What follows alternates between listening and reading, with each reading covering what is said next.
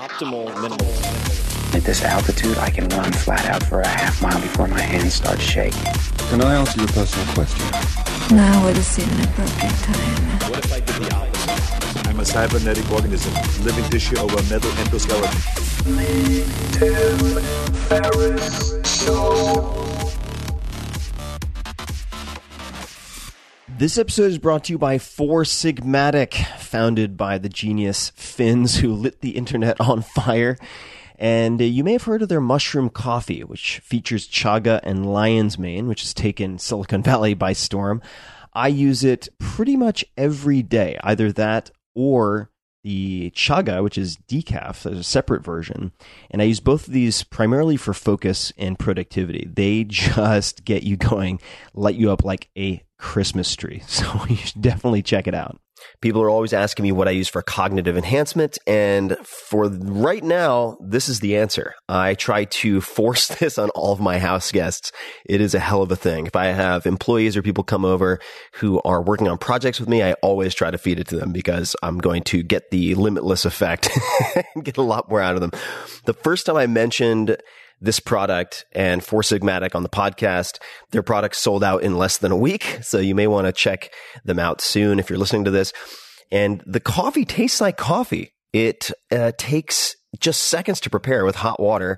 And oddly enough, only includes 40 milligrams of caffeine. So it has less than half of what you would get in a regular cup of coffee.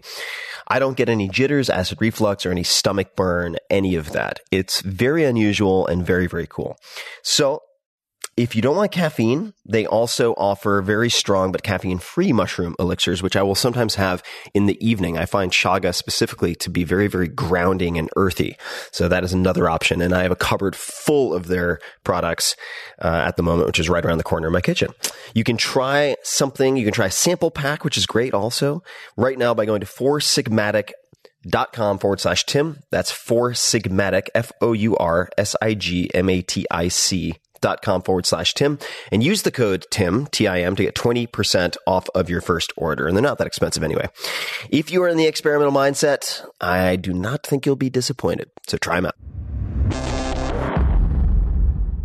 This episode is brought to you by FreshBooks. FreshBooks has become the go-to cloud accounting software for literally millions of small business owners who found a faster, more efficient, and much less stressful way to deal with their numbers. And ultimately, this helps you to focus on what you are best at. It is used by many of the fastest growing startups I've invested in or advised, and it's equally used by many of the best freelancers I work with on a daily or weekly basis. It is one of the easiest ways to send invoices, get paid, track your time, and track your clients. If you're self-employed and managing business sometimes means wrestling with spreadsheets, crumpled receipts, and other scattered pieces, FreshBooks can really help. FreshBooks allows you to do many, many different things very easily. Preparing and sending a polished branded invoice takes about 30 seconds. You can set yourself up to receive online payments from your clients in about 2 clicks, which on average will get you paid twice as fast. Their new proposals feature means you can include a project summary and timeline as part of your estimate. There are many, many other things. Tracking your time. The quick proposals that I mentioned, formatting free, super easy, late payment reminders so you don't have to chase people, automated expenses, sharing files and messages with your clients, award-winning customer service. They are extremely responsive. The interface is super intuitive, and there's almost no learning curve. So, in short, it's easy, it saves you time.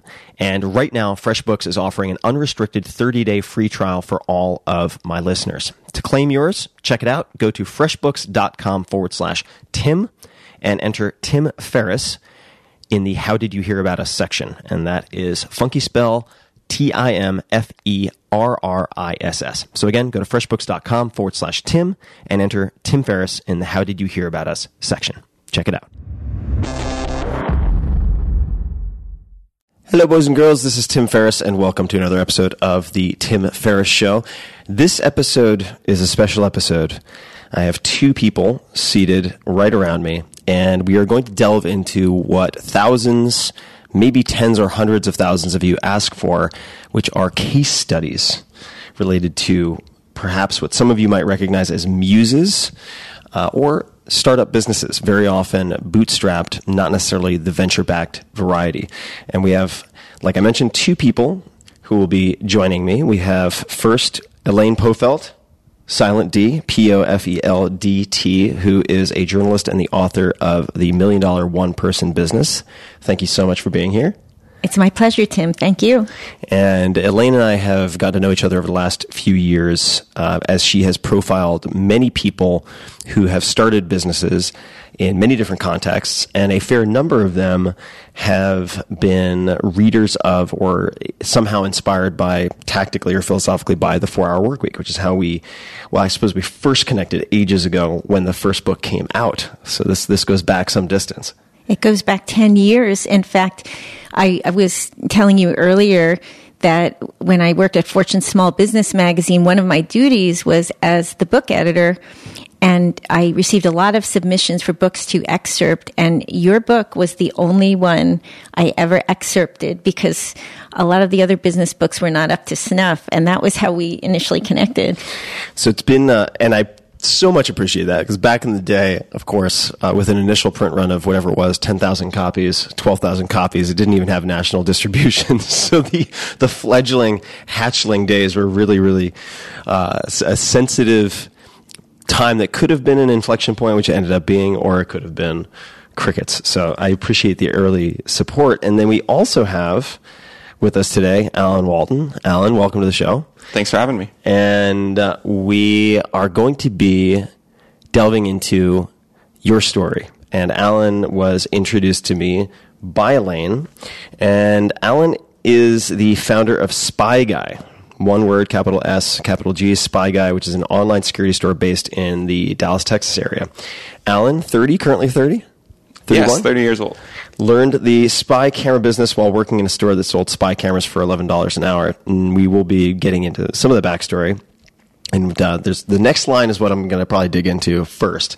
After getting frustrated with the world of traditional jobs, he used what he learned in the store to create his own online shop and got to $1 million in run rate before he hired any employees, or before turning 30.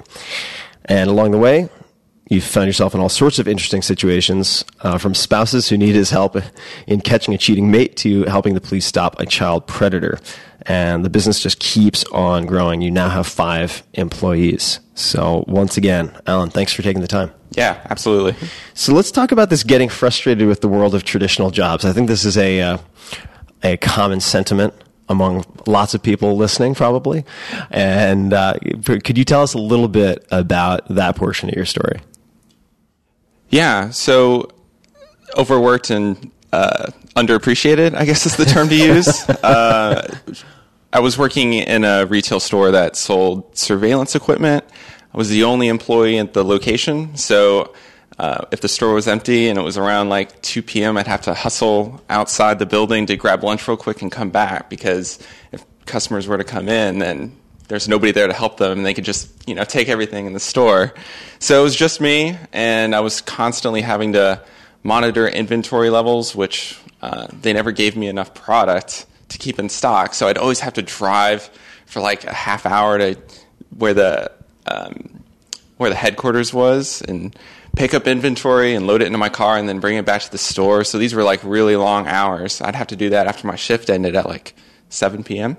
And so it'd be 10 p.m. by the time I get back, and it was just a big mess. A little nervous. How old were you back then? You're good. And this is exactly what I would say. This is the biggest unscratched itch of people who listen to this podcast. So I'm really happy you're here. And I can't wait to learn more about your story, because I'm coming in as fresh as possible. I have the bare minimum necessary for it all to pique my interest. And there you are, driving around, trying to steal a sandwich in between visitors so that disaster does not befall this establishment or get you fired. When did you start thinking about starting your own business, and why? How did that come about?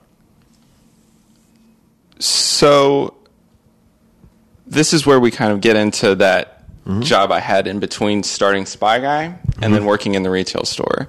Basically, I had this opportunity that came up through a customer of mine. They were a detective for a TV show called Cheaters, and it came at the perfect moment. I was very stressed out with my employer and just life in general, I guess. And I remember this customer coming into my store and saying, hey, my boss wants to meet with you. And he's the guy that created the TV show Cheaters. Yeah, they took me out to lunch, and it turned out that a lot of people who watched the TV show were calling in because they suspected that they had a boyfriend, a girlfriend, or a spouse that was having an affair. And so they'd want the TV show to come in and investigate it. And they don't have the resources to handle that many calls. So they had the bright idea of opening up an online security store, which is what I knew about. And they wanted to sell hidden cameras, GPS trackers, covert audio, phone monitoring software, all sorts of surveillance equipment. And so I created that store for them. And that lasted for about 3 years before I decided that I really wanted to work for myself. And I did all of the exercises in 4-Hour Workweek and ended up leaving in 2014 and starting SpyGuy. How did and don't worry, people who are listening, I'm not going to turn this into an infomercial for the 4-Hour Workweek, but having come across so many different stories, there are many different ways that people get to the book. How did you, or have it get to them? How did that enter the picture? I remember it pretty vividly, actually. I was living with my parents at the time, and I guess this was in 2011 when the 4-Hour Body came out, right? Yeah. Yeah, 2010, 2011, 4-Hour Body comes out. Mm-hmm. Okay. So my dad had cancer, and he was trying to research things that would, make him feel better, recover from that. And I remember coming down the stairs, my parents' house, and I hear my dad on the phone, and he's like, yeah, this guy, he races motorcycles and kickboxes and salsa or tango dances, and it's crazy. He's like, and it just kind of perks my interest. I'm like, wait, there's one guy that like does all of these things. Like I'm like just playing video games in my spare time, and this guy's like living an amazing life. This sounds really interesting. And so I wait for my dad to get off the phone, and I'm like, what are you talking about? And he goes, oh, I just found out about this book called The 4-Hour Body. It was mentioned on a website called Instapundit. Yeah, sure. I remember loading up Amazon and then clicking on your name and then seeing the 4-Hour Workweek, and I'm like, hey, now that sounds interesting. And so I remember getting a copy of the book, and I remember seeing page 90. I was on page 90, and I'm like, wow, this is like unlike any other book I've read before. This is blowing my mind. So that's how I stumbled into the world, I guess. Yeah, it's kind of surreal for me because I feel, despite the fact that I'm now bald and once wasn't 10 years ago, I feel like in some respects it was just yesterday that I put that book out. So it's always wild to come to the realization. Sometimes it's been more than a decade now. So you are reading this book. You're on page 90, and you've decided you want to start your own business. What are some of the first steps that you end up taking? Well, whether that's research or actually giving it a go and building something, what were some of the very first initial steps that you took? Well, I'd already had... Or how did you prepare for it? I mean, sure. Either or. So I actually have my notes. I don't know that you want me to get up and grab them right now, but I actually have the original notes that I took of each chapter.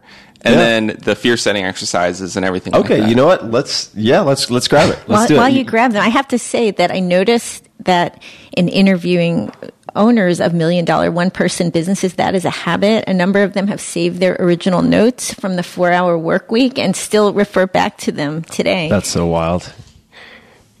Yeah, cool. So we have a yellow legal pad. I used to use these as well because I grew up with my dad using legal yellow notepads. Yeah, I'm not sure what it is about the notepads, but every book I read, I take notes like this. And so for our work week, I wrote down some of the quotes that you open each chapter with, and then other things that speak out to me. And so talking about DEAL. DEAL, for those people who haven't read the book, is a framework which is define, eliminate, automate, and liberate, which correspond to different activities and a process that you can go through for, among other things, building building businesses that generate cash flow. And the fear setting exercise that you did, do you recall any of that? Oh, yeah. It looks like I just basically wrote this entire book on my legal pad. So, yeah, define your nightmare. What's the absolute worst that could happen if you did what you're considering? And I guess I was considering, leaving my job, which was paying well, and then taking substantially less income, but being my own boss. And so I wrote down what the possible outcomes were, which were I lose at most $10,000 in the time it took to make the company. And that's only if I fail. Right. Have some other particularly far-fetched scenarios. Anything you can share? Yeah, I was worried that my employer was going to sue me, and then I was going to have to spend a lot of money in court, and probably lose a lot of more money if I lost or something like that. I don't know why I thought I would get sued, but it's just... Yeah, well, part of the point of the exercise is to put down these oftentimes non-specific or in some cases ultimately unjustified fears, because we all have them, but if you don't put them on paper, they're very hard to see for what they are, very hard to examine. Anything else on the worst case? Sure. So I said, neither scenario is permanent, and I could definitely recover from either of them. The pain would be a 3 to a 4 on a scale of 1 to 10 if either of these happened. I don't think the odds of them are very strong. If I were sued, I would presumably have enough money for a good lawyer to win the suit. So, this is just, absolute worst case scenario. And even then, it really didn't even seem that bad. Mm-hmm. So you go through the fear setting exercise, which is called fear setting for those people who are wondering, because it is somewhat akin to goal setting in the sense that in either case, or I should say, in the case of goals, if they're not specific, they're very hard to achieve. And in the case of fears, if you do not make them really specific and define them, they're very hard to overcome, or can be hard to overcome. So for those people interested, you can go to tim.blog/TED, as in TED, since I gave a TED talk on this and provide all the forms and so on for you to do this if you'd like to try it out yourself. So you do this exercise. You figure out that the worst case scenarios, the downside risk is a transient 3 to 4 from 1 to 10, right? And the potential upside is a lot higher. So what do you do then as any of your first steps that come to mind? You do this, you're building up the confidence. Notice I'm not saying courage, because courage kind of implies that you're jumping headlong into complete unknown for a lot of people, whereas confidence is based on actually doing some degree of analysis and determining that you can mitigate and tolerate the potential downside risk, and then sort of optimize for getting it right. So what did you then do? Well, I guess the next thing I did was just quit my job. Yeah. I really wasn't even thinking about it. Most people say to have a backup plan. Yeah. Or excuse me, like just something to fall back on and then start your business on the side. Mm-hmm. I decided to just jump right into it. I was so sick and tired of working that job that I was at that I gave my 2 weeks notice. And then after 2 weeks were up, I was like, wow, okay, I'm not getting checks anymore. I need to actually get to work. Mm-hmm. And so I think that I had actually gone to some of the resources that are mentioned. I specifically remember seeing Shopify on there, mm-hmm. which is what I started my store on, and I'm still on that to this day. Mm-hmm. It's an e-commerce platform that makes it really easy for you to... Oh, this is not a pitch. Basically, Shopify just allows me to have a website where I can sell my mm-hmm. stuff. Yeah, they do a really good job. Yeah. And they're also some of the nicest guys you would ever meet. A bunch of boys from Ottawa, Canada. And it's now, I guess, the most dominant e-commerce platform in the U.S. So you saw Shopify. You're no longer getting these checks. Yeah. Let me back up for 1 second to ask you, how did you feel? You give your notice. Did you do it in person, via email, via phone? How did you give your 2 week notice? I did it by email. Uh-huh. And that was only because my boss, he lived a distance away, so I was kind of working remotely for him. Oh yeah, no judgment at all. I'm just wondering, how did it feel when you hit send on that and the email was sent? It was a huge relief, and it was really funny because about 2 minutes after I hit send, one of the guys that I work with, he got a phone call from my boss and then asked if he wanted to run the company since I was leaving. And then my boss didn't actually respond to me for a week, but I was right next to the guy, and so I know he read the email within 2 minutes. You had your mole in the organization for all the intel you needed. How appropriate. Okay, so you find some of these resources like Shopify. Then what, right? Because ostensibly there are other people online trying to sell things like surveillance equipment. So how do you think about increasing the likelihood of success? What are some of the other things that you did? Well, by this time I was really familiar with Google AdWords, and Google product listings had just come out, which made it it's known as Google Shopping now, but it made it really easy for you to get in front of people like instantly. So I knew that if I were going to start a website, then people don't just magically show up. They kind of make it seem like that's going to happen.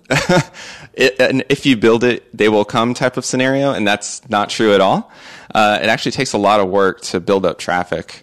And so with Google Ads, I could pay to have people who were highly targeted, like they were actually searching for like a GPS tracker in Google, and then my website would come up, and I'd have to pay if they click on that link. But I purchased several books, and I read a lot of blog posts on Google AdWords, and so that's how I generated traffic to the website initially, and it's still part of our traffic strategy this day. What are some of are there any particular resources if you were sitting down with someone in a non-competitive category, right? Let's just say they have similar experience. They worked, and I'll come back to this because I think it's a really important point. So they work somewhere where they get an education on a certain product category on someone else's dime. Right? Other people's money. Really helpful. And that can be engineered and planned for. Someone is doing that for, who knows, Lady Gaga like platform shoes, right? Like that's their specialty. And if people are like, that's crazy, you could never make a business out of that, go read 1,000 True Fans by Kevin Kelly and then come back to this podcast and you will probably think differently. But let's just say that is their area of expertise. They worked in a shop. They know everything there is to know about these sort of performer rock star type platform shoes. And they're looking to approach it maybe in a similar way to how you've approached your category. Are there any resources, books that you would recommend for getting more familiar? Well, overall, any that you would recommend, and then specifically to customer acquisition, maybe paid marketing, pay-per-click, whatever comes to mind. Are there any others that you found helpful or would recommend? Sure. So 4-Hour Workweek is what got the ball rolling. And then there were a couple of other books that I found super helpful that I read around the same time. So Choose Yourself by James Altucher, I found really super helpful. It was really fascinating to hear some of the case studies that were in there because that book came out, I don't know, I want to say maybe like 5 or 6 years after 4-Hour Workweek did.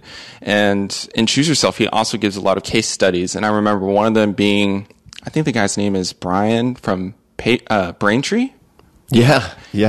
Johnson. Brian Johnson, who's from Braintree, who's also been on the podcast. Yeah, he did all right. Yeah, sold it for a few $100 million to eBay, I think it is. Right, but he had really humble beginnings as well. He just started as like a really super small credit card processor. Oh, he was selling credit card processing door to door. I mean, walking into retailers. So I found that to be incredibly helpful and mostly just reaffirming what 4-Hour Work, like building on what 4-Hour Workweek had laid the foundation for, just kind of believing that I had this in me to, carve a path. So that was one of them. The other one was a book called The Millionaire Fastlane by MJ DeMarco. And it's really funny because all of the best books have like the worst names. Yeah, the 4-Hour Workweek, blessing and a curse. Yep. I Will Teach You to Be Rich is another resource that I've used a lot. Ramit Sethi's, he has courses that I've found really helpful, specifically the one on copywriting. Learned how to write significantly better through that course.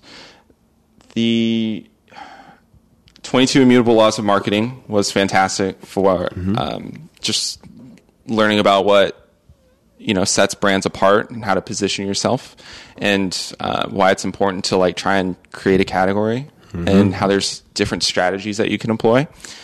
He also wrote 22 Immutable Laws of Branding, which I thought was really good as well, but doesn't get as much attention for some reason. Yeah, there's branding, marketing, and then positioning, I think, is another co-authored book. All of them worth digesting. Some of the examples they use are outdated, much like a lot of business books, because no one can predict the future. So you look at Good to Great. Well, a lot of those so-called great companies are long since gone, but there are regime changes, there are macroeconomic changes, and so on. Nonetheless, when you read, say, the 22 Immutable Laws of Marketing, the law of category, the one that you mentioned, is particularly important, even if some of the examples are a bit outdated.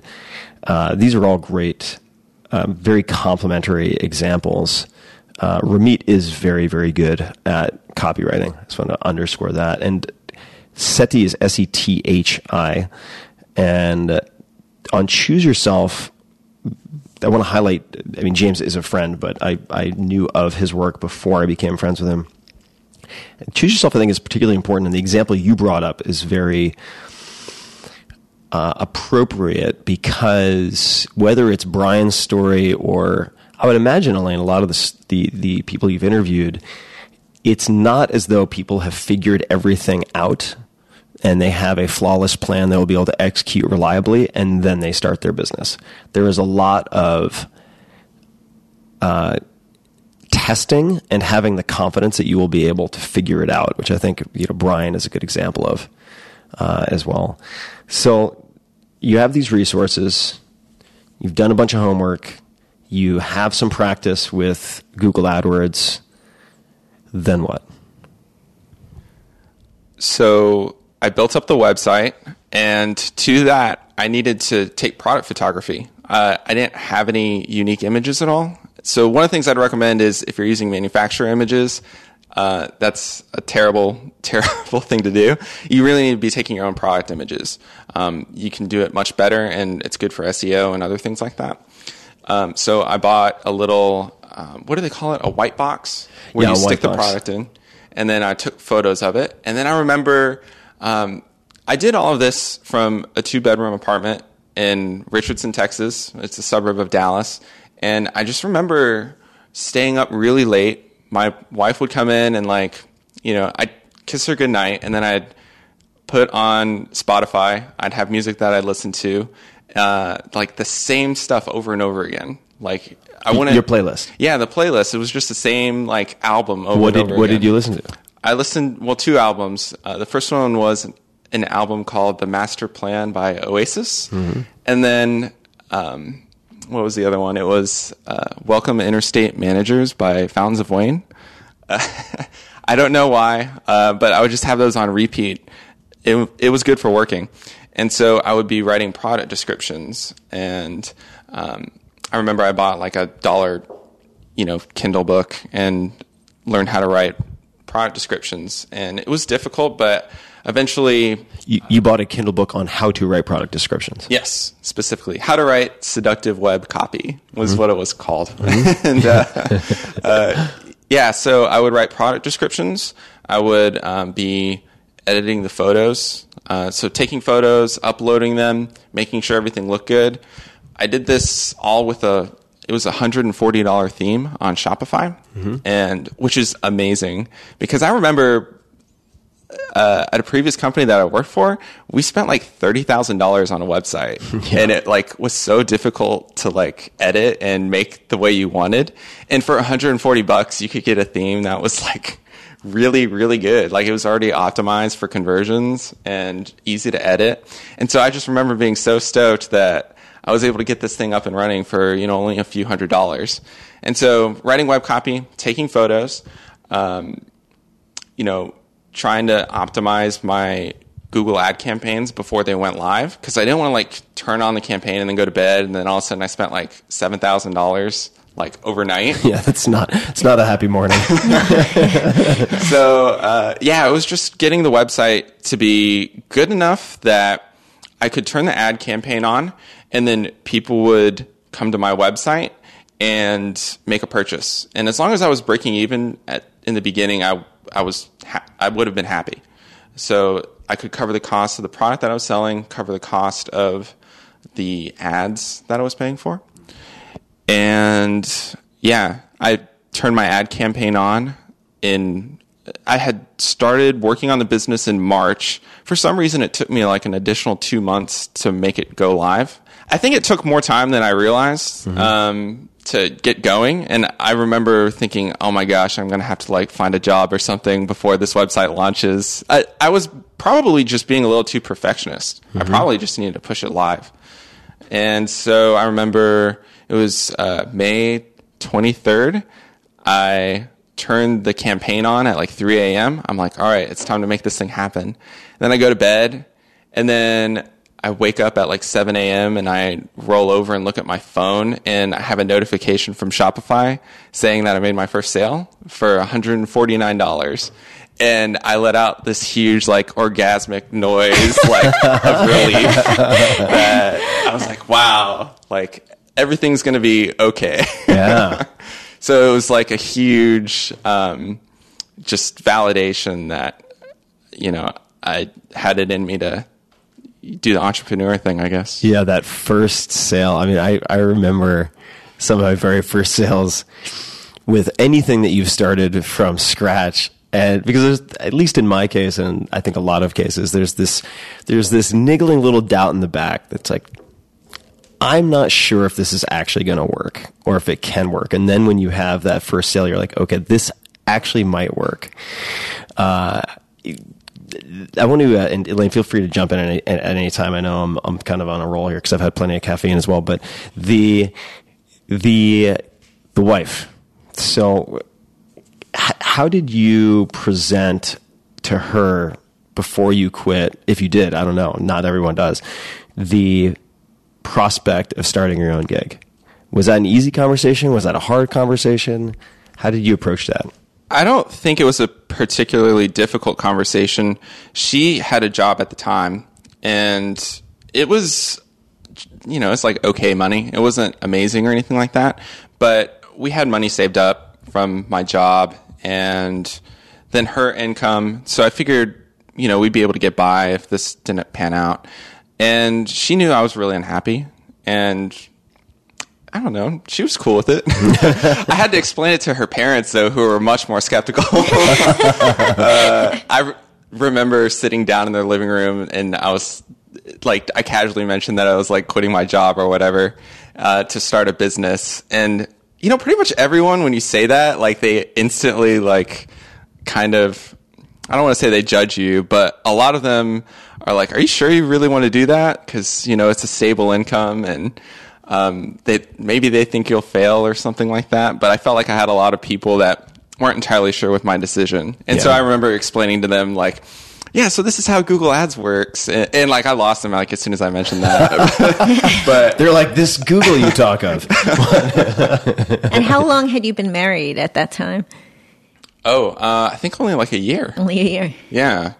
Yep, just about a year. One of the benefits that I'm kind of ashamed I've never talked about before, one of the benefits of an exercise like the fear setting exercise is that you can then use that. You've done the thinking through of many of the things that will jump immediately to mind for someone who is maybe blindsided or hasn't done all the thinking on the leap like you have, and then you have ready answers because you've already gone through all of the worst case scenarios that you've been able to come up with. So you have your first sale. What was it? $149 you said? Yeah, $149.99. $149.99. And what was the item? What did you sell? It was a voice recorder. It's just a really small, it's not even, so we sell concealed recorders, like hidden inside of a pen, for example. But this one is just a really small recorder with a long battery life, and for whatever reason, customers really like it. And that was the first item I sold. And so now walk us through the next steps. What happens then? Because I'm sure there are people listening, and I'm wondering as well, do you have a bedroom / garage full of inventory you're hoping to sell? Do you have people in China? Do you have what? So the order is placed. Then what happens at that point? And maybe it's changed, but at that point, what happens? Yeah, I think as of the first day that we went live, we were probably getting like 10 orders a day. And yeah, this is in my second bedroom, and I have $10,000 worth of inventory in this bedroom. And is that $10,000 you have spent on the inventory, or $10,000? Yes. Okay, got it. So the retail value would be much higher. Yeah. And so I was like too cheap to buy shelving for it too, so it's just scattered everywhere, like all over the floor and up against the walls and stuff. My wife hated it, and so I also had like packing supplies, because you got to get customers their stuff, right? I'd have boxes and packing paper and envelopes and everything like that. You were smarter than I was. I did packing peanuts back in the day, and my very first the worst disaster. Yeah. Whenever people ship me in peanuts, I'm like, you open the box. Terrible customer experience. So, people were placing orders. I remember we were probably spending about $100 to $200 on AdWords each day and getting no organic traffic at all. And the $200, that was a limit that you had set yourself, or had? It was a limit that I had set just to make sure I didn't suddenly, spend a couple $1,000s because I made some really tiny mistake, like I had a dash somewhere that shouldn't be there. Right. So we were spending, about $100 to $200 a day. I had a cap on it, so we wouldn't go over that until I could look at the numbers and then make sure that, we were actually profitable. And it kind of took off from there. We started spending a little bit more money. We started getting more data from Google, like how people were finding us, like exactly the keywords that they were typing in, doing some A/B testing with the ad itself. So we would change the copy of the ad or like the headline of the ad to see which performed better. And things really took off once I started. What we could do, we could come back to some of the smartest earlier decisions that you made. Like in retrospect, we're like, okay, these were really important decisions. Okay. I want to talk about the bedroom and the inventory. Yeah. So the $10,000 of inventory, I suppose. You want me to riff on that for like a second? I'd love for you to riff on that, because there are many different ways to try to approach this inventory question. Sure. Right? So how did you make the decision to fill up the bedroom? Two parts, right? So the first is like, how did you make that decision? And then if you were to do it over again, would you do it the same or differently? All right. So when we went live, I had about 10,000 in inventory scattered across the bedroom, and I was fulfilling all the orders myself. So around 3 p.m. each day, I would stand up, start looking for whatever it was that customers had ordered, and then pack it. And then I'd have to throw it into the back of my car and drive to the post office. And I did that every day for about 6 months or so. And then it became a huge issue because my car couldn't hold enough, like the trunk wasn't big enough to hold all the packages. And then I was also living on a third floor apartment, and I'd have to drive to the post office. And then when I was purchasing inventory from overseas, they'd ship it to a private mailbox that I had. It was like it's not a UPS store, it's like a private mailbox. And they would accept the shipment for me, and then I'd have to go pick it up, these huge boxes. I'd have to get them in my wife's car because my car wasn't big enough to carry all of it. And then I'd have to carry it up 3 flights of stairs into the bedroom and then unpack it. And there would be cardboard dust and all sorts of crap everywhere. It was like a mess. And then I'd have to go back downstairs and throw away all the cardboard. And this was my life for like 6 months. By the time that, let me think, by the end of the year, I started the business. I had my first sale like in May. And I remember. This was which year? Oh, this is in 2014. And so November's rolling around. And I'm like, I can't do this anymore. Just packing orders is taking up like 2 to 3 hours of my day. And all while I'm also answering phone calls, because I have my phone number bright and center at the top of the web page as soon as people land on it. Everyone can see the phone number, whereas most e-commerce stores actually like try to hide it. I wanted people to call because I knew I could close them over the phone. And so they would call, and I'd be... Which you knew you could do because you had a lot of experience also at retail. Exactly, yes. Talking to customers. That was so beneficial because I'd be on the other side of a counter from the customer, and they'd come in and they'd say, I've got this problem. Like, I think somebody is abusing my parent in an Alzheimer home. Or I think something's going on with my kid. They're autistic. I think the other kids are like bullying them. What do you have for that? And so I would be able to gauge how they felt about certain products and just pick them with the perfect item. So when they called, I already knew what most of their problems were, and it allowed me to just definitively say, like, this is the thing that's going to solve your issue. And so, I had... Where were we going?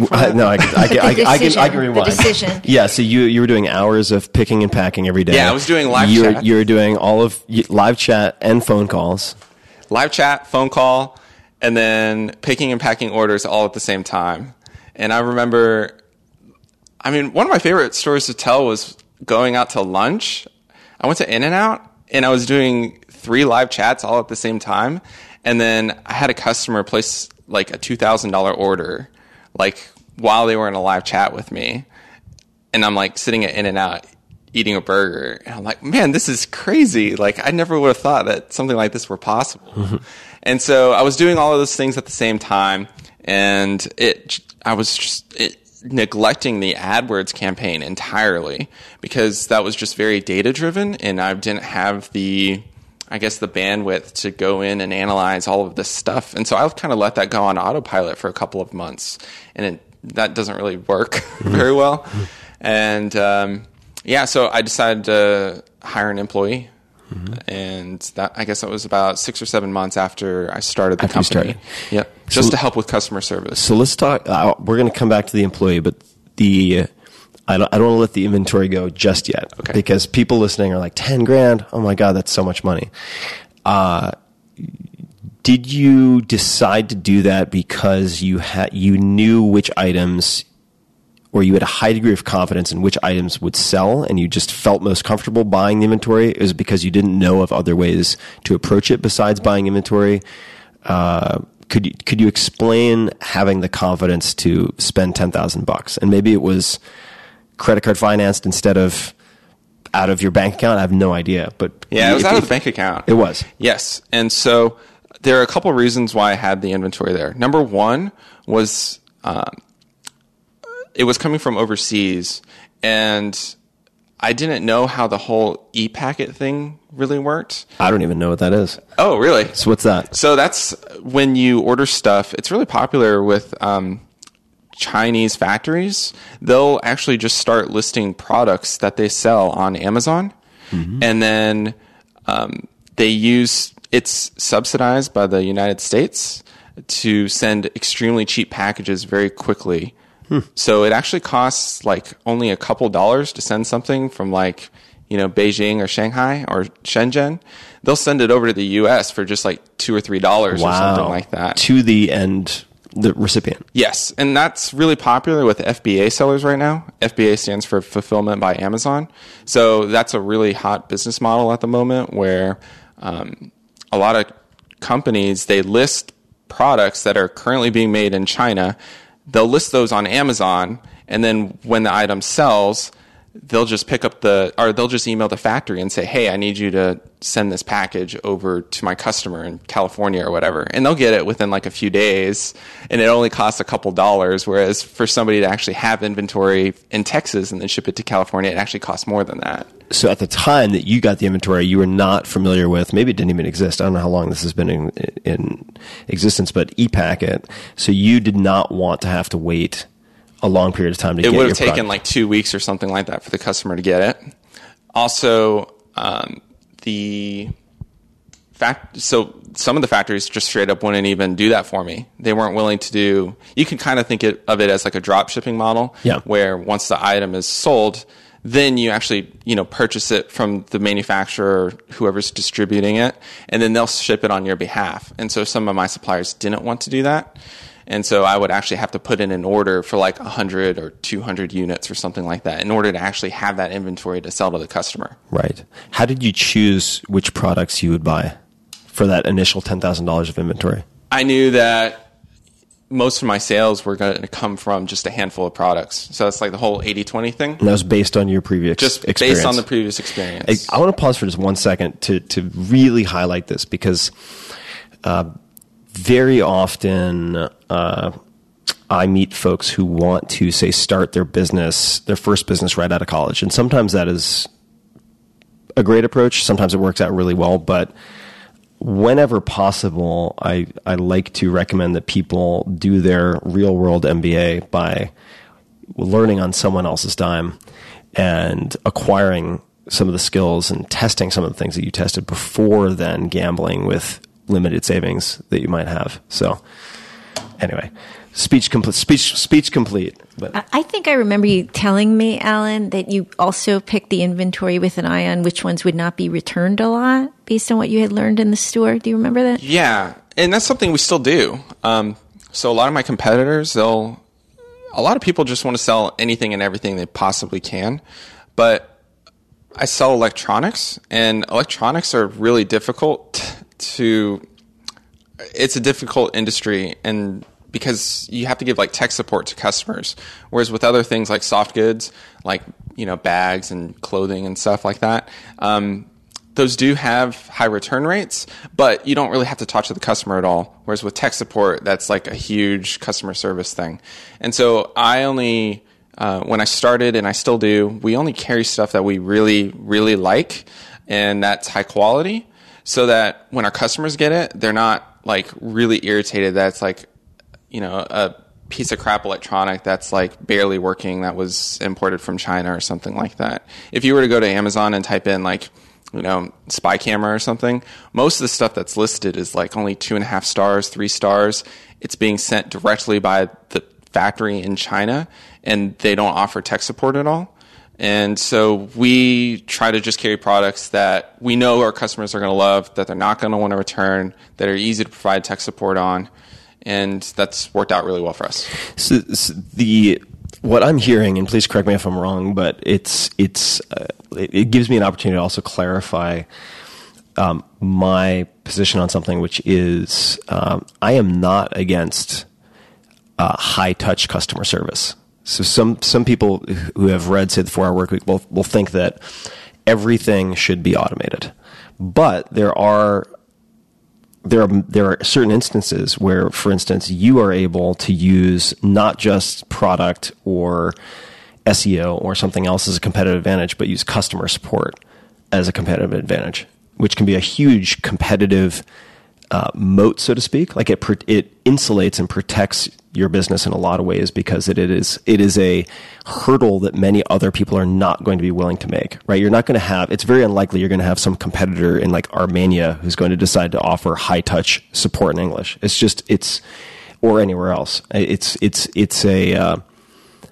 a steeper learning curve, and you have experience that gives you an advantage in implementing that.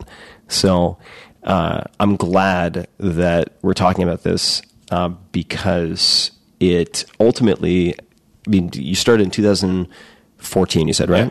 We're now as we're recording this, soon to be 2019, and you're still going strong, as far as I can tell. Yes. Right? And that is not the case with a lot of folks who anticipate that their one connection to one manufacturer and their batch of 30 secret keywords is going to keep them alive forever, which is very, very rarely the case, right?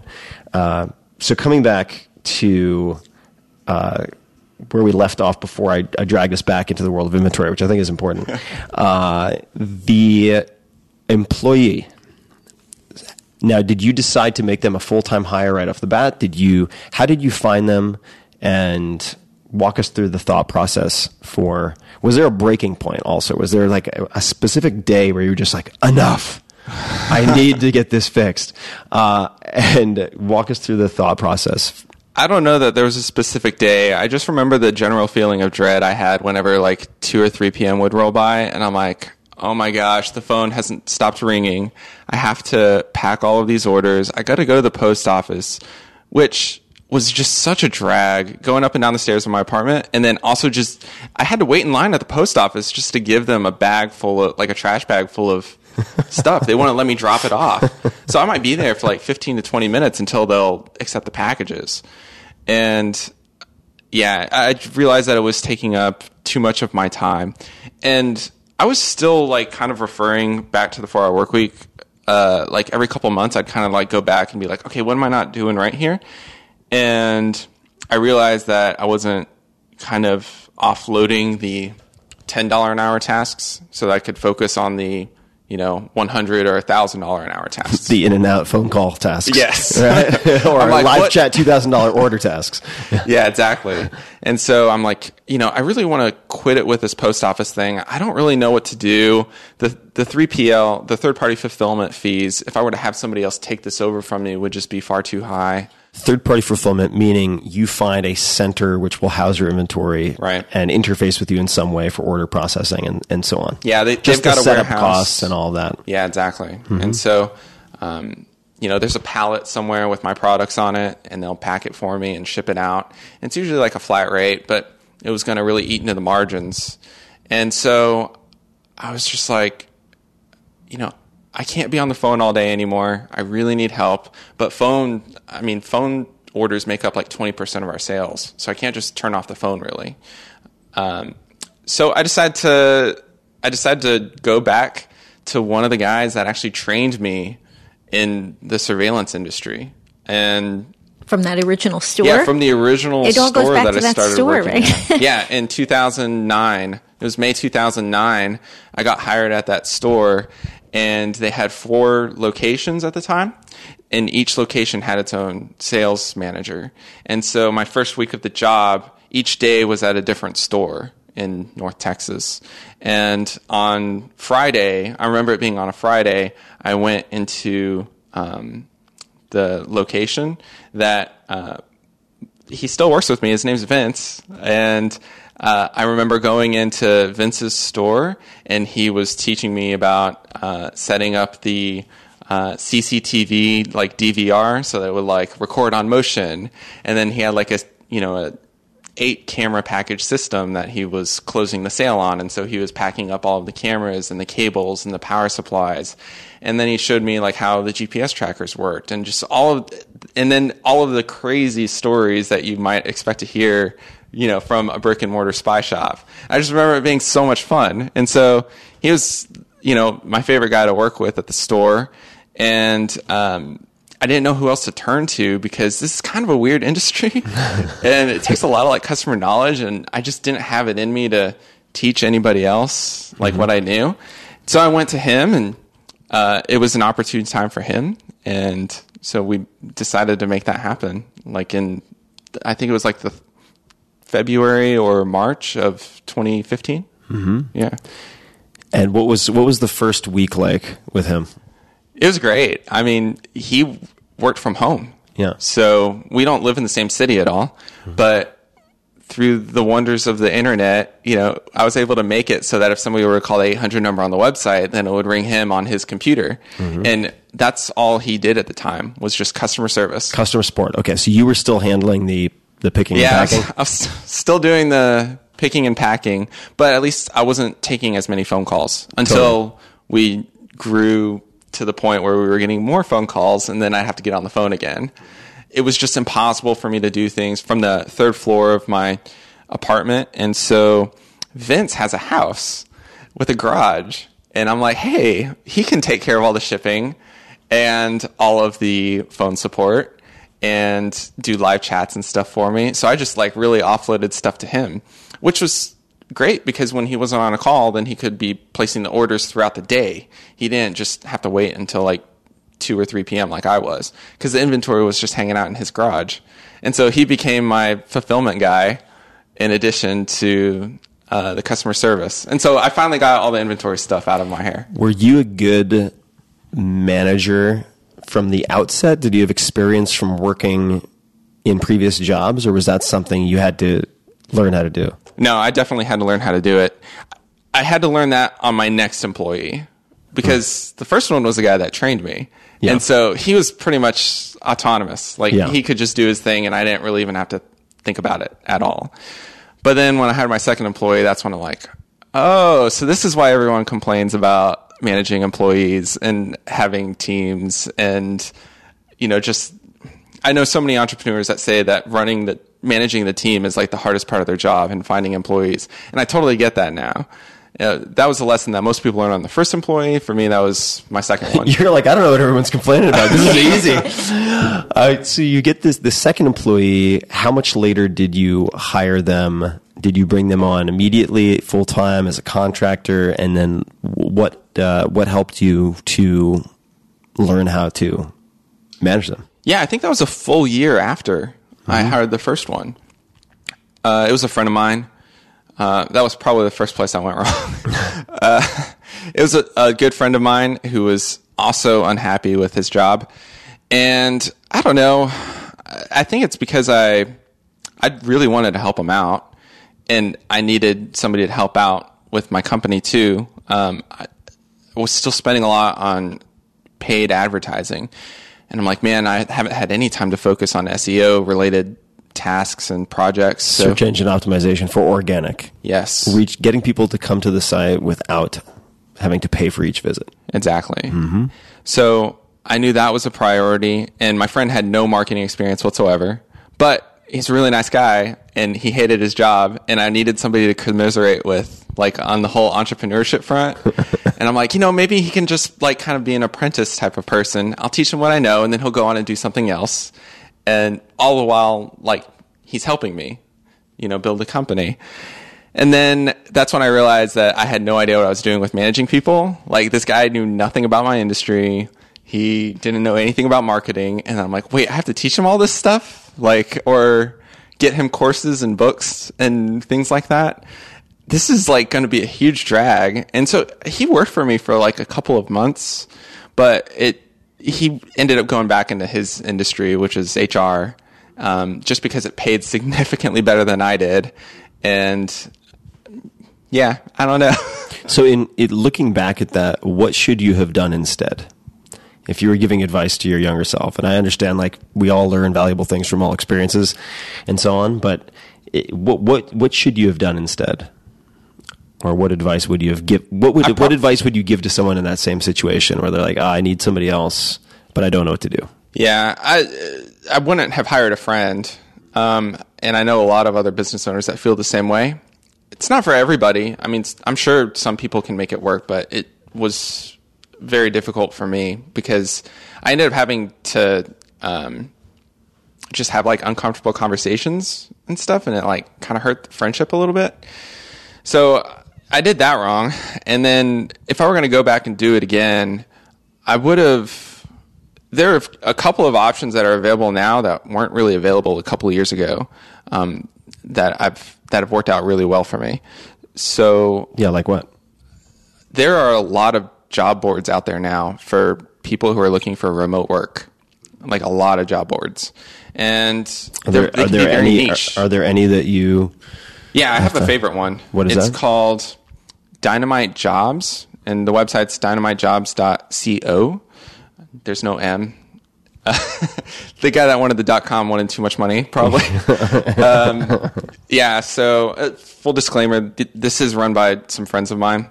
But it's for people who are looking for apprenticeships or jobs where they're giving, like, a meaningful role. They're not just clocking in and doing the 9 to 5 type of thing.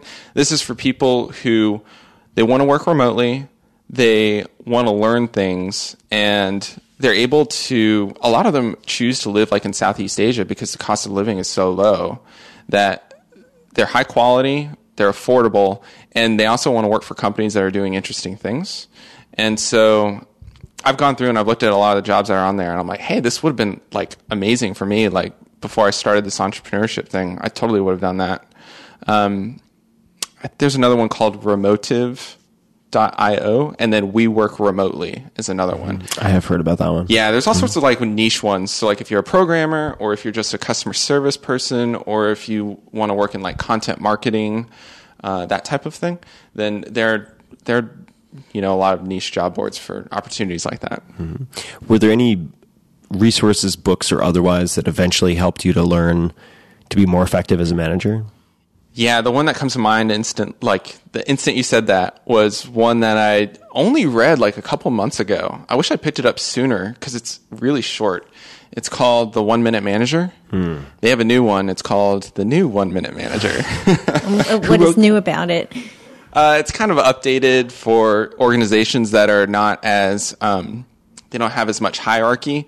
It's more for like, 2018 businesses where they're like more flat. Mm-hmm. Yeah.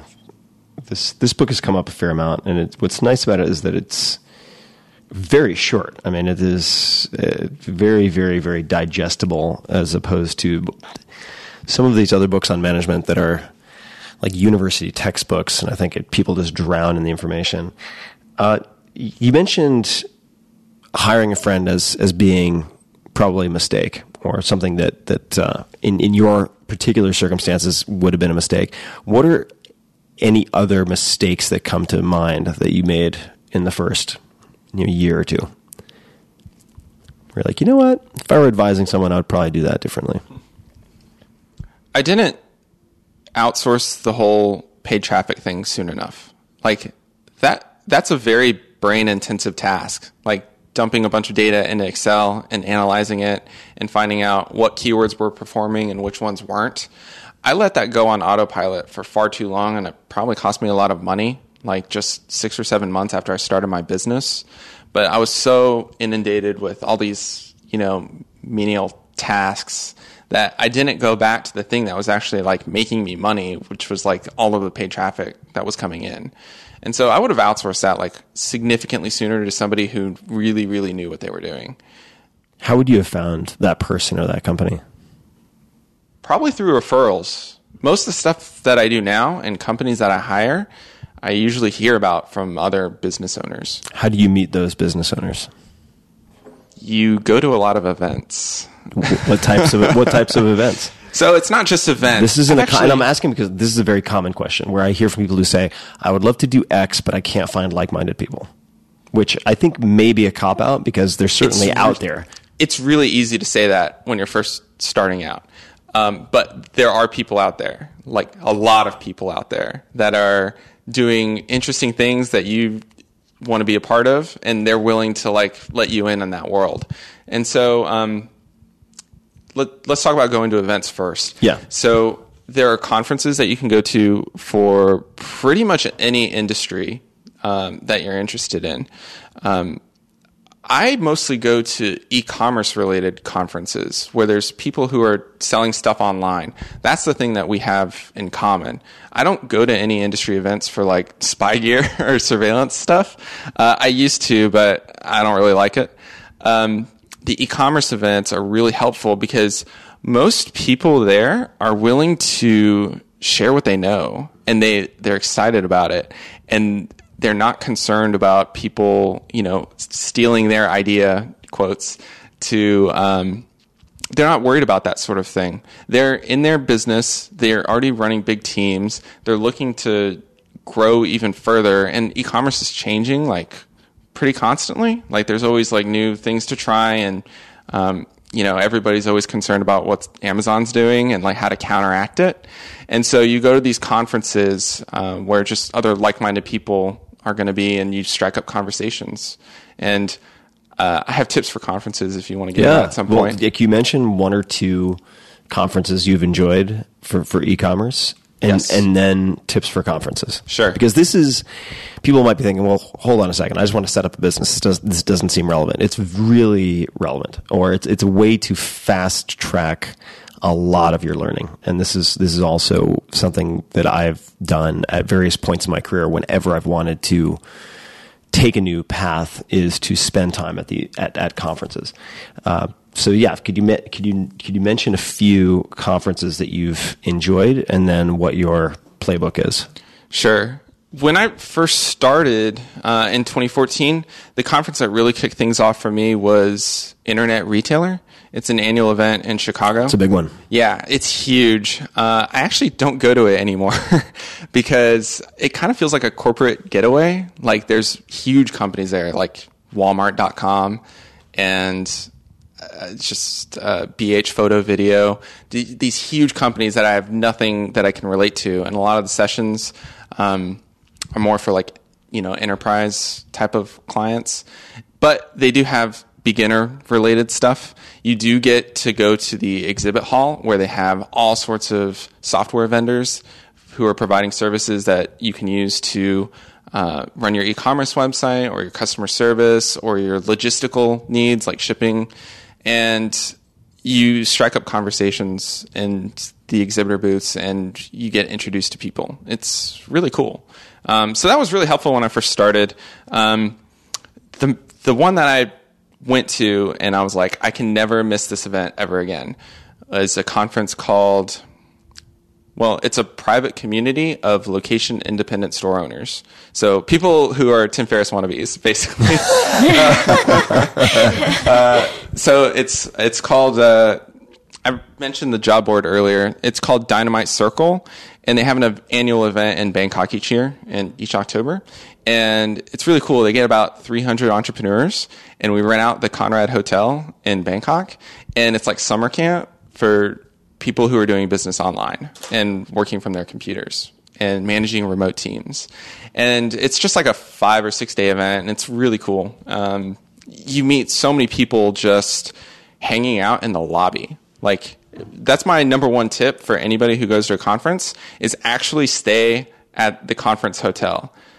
It's going to cost more money, but there's all sorts of like serendipitous events that happen when you're just like hanging out in the lobby or sitting at the bar and you start talking to somebody, and all of a sudden you realize that you have a lot in common, or there's something that you guys can work on together, and business deals happen. It's really cool.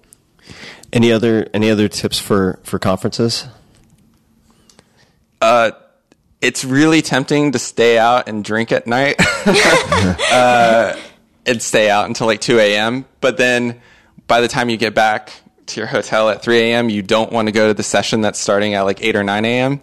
So I would probably just advise that you should probably call it a night at like midnight and then actually attend the conference like in the morning. That's a lesson I am always learning. There's a conference here. We're sitting in Austin, Texas, called South by Southwest every year, which is where, for our Workweek, actually had one of its very first tipping points in 2007.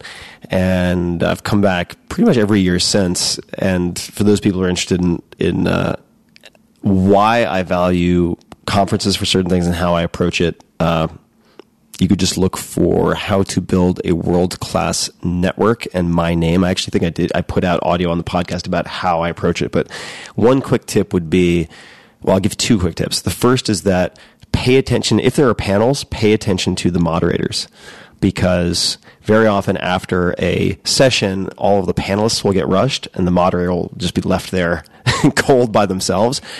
That represents an easier person to talk to. And by the way, if they're moderating the panel, they know all of the panelists.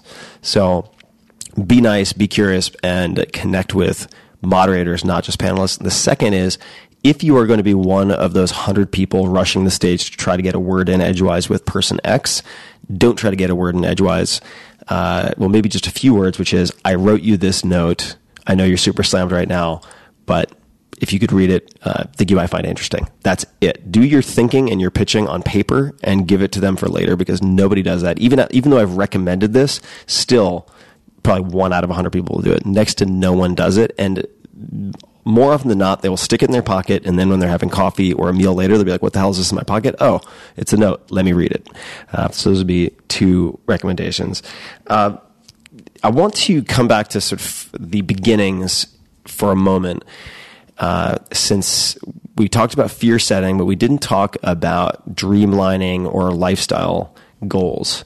What were some of the goals that you had for your life and or the business when you first got going? Like, what did success potentially look like to you? I tried finding my dream lines. I think I tore them out of here at some point. I know I have them, but I remember thinking that if I could make $30,000 a year, that I'd be okay, and my wife wouldn't leave me, and I could pay my bills because dual income. So together we would have been fine. By myself, 30,000 probably wouldn't have been all that great. But if I can make 30,000 a year, then all of this will have been worthwhile. I'll have time to pursue stuff that interested me. Like, I was still really interested in playing music, and yeah, I just remember 30,000 being just the number that I needed to hit. And you arrived at that just by crunching your expenses and figuring out? Yeah, I think that's pretty much it. Burn rate? Yeah, exactly. And so I did the whole targeted monthly income exercise. I wrote out my short-term goals. I can't remember the exact links, but like, what do I want 6 weeks from now? And then like 3... Yeah, 6 months, 12 months type of thing. Exactly. Yeah. And so some of it was like, what am I doing? What am I having? Like, owning, that sort of thing. Yeah. And so I can remember some of the things on there were like, I want 8% body fat. I want 8% body fat. I want to be able to have conversational Spanish skills so I could talk to my grandma in Spanish. I wanted a really cool leather jacket that I could like pass down to like my kid one day, because I never had a really cool jacket, and I used to wear my dad's in high school. Just stuff like that. Those are all great. Those are all great. For people wondering, also, you don't have to buy the 4 Hour Workweek to see this type of sheet. If you just search Tim Ferriss Dreamlining, there are, all of this stuff is available for free on the blog as well. So you set out these things. Did you check off some of those items on the like to be, to have, to do? I'm certain I did. I don't remember all of them offhand, but I do remember doing the exercise like pretty regularly. Yeah. Like I'd want to say like once a year. Do you have a leather jacket yet? You certainly have the money for it now. So here's the deal. I thought that I know I didn't hit the 8% body fat, and I was just going through this weird time where I'm like, wait, I gotta like really bulk up first, and then I gotta buy a leather jacket. Otherwise, I'm gonna get stuck with 2 leather jackets. Yeah. I don't know. I kind of reasoned myself out of the whole leather jacket thing, but maybe I should go grab one while I'm down here. This is a great town for leather goods, actually. You know, Elaine, you suggested a couple of questions that I think are really worth exploring. Do you want to perhaps bring this one up? Because I am very curious to hear the answer. Sure. Yeah, I was wondering, a lot of the internet stores that I interview are on Amazon. You're not, right? Right. Tell us about your thinking on that. Well, there are a couple ways that I've approached this. And the first reason was because I was afraid of the really high return rates getting me in trouble with Amazon.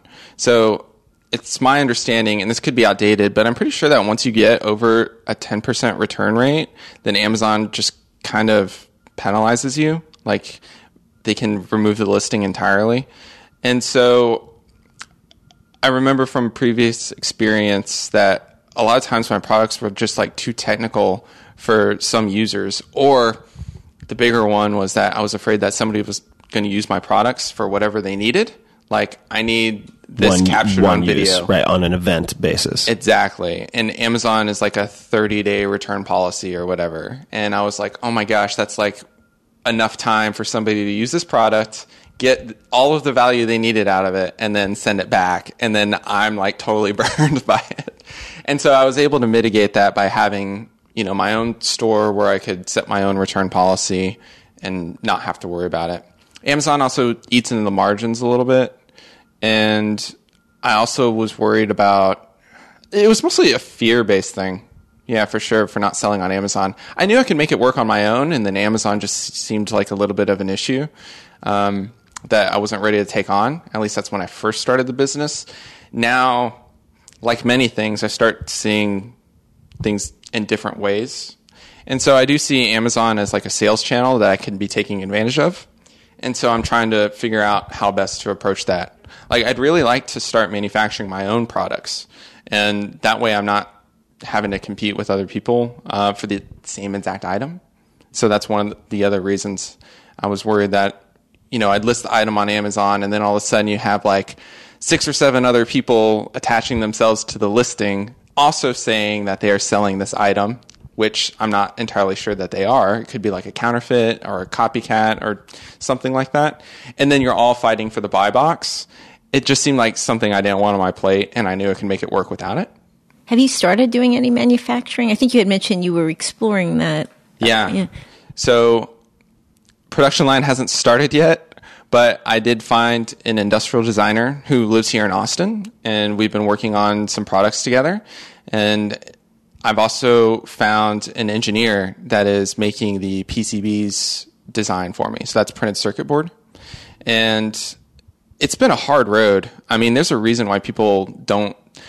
If you're trying to get into fulfilled by Amazon businesses, the rule 1 is don't sell electronics. It's hard. And so I'm not technical. It's been a really hard road figuring out how electronics worked. What are the costs? Oh, some of the stuff comes out defective, and I got to deal with that. And then you got to communicate with factories in China because that's like the hub for everything electronics these days.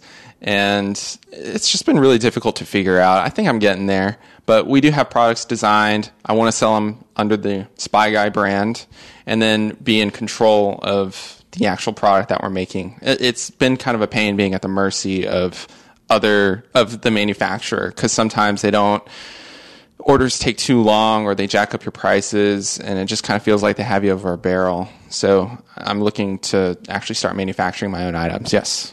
What are some of the tools that you've found helpful for running your business or automating certain things? I mean, you mentioned live chat, for instance, which was starting way back in the day. Yes. Way back in the day, meaning not all that long ago, I guess, in terms of humans on the planet, but in entrepreneurship years, a long time. What are some of the technologies or tools that you currently use that you find very helpful?